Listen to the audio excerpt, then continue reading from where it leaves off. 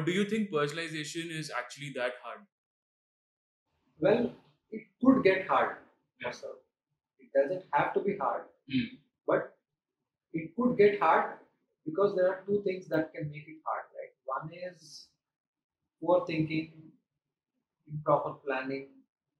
Therefore, if you start with a foundation of not really thinking through the whole thing, you will end up iterating too much.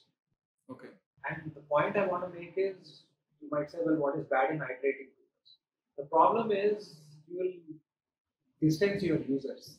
Right? This is not an isolated iteration. It's an iteration with your users in it. Okay. So do you think you have got like infinite attempts at it? You don't, right?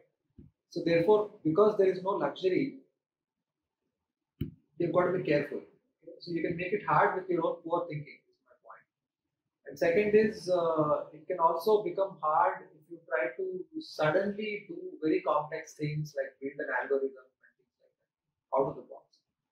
So you can make it easy by first doing the basics, right? And the quality of data also can make it hard or easy. If you've got rich, accurate data, it makes it easy. If you don't have data, again you will start going into what could they like, what might they like. So I think you can make it hard for yourself. It doesn't have to be hard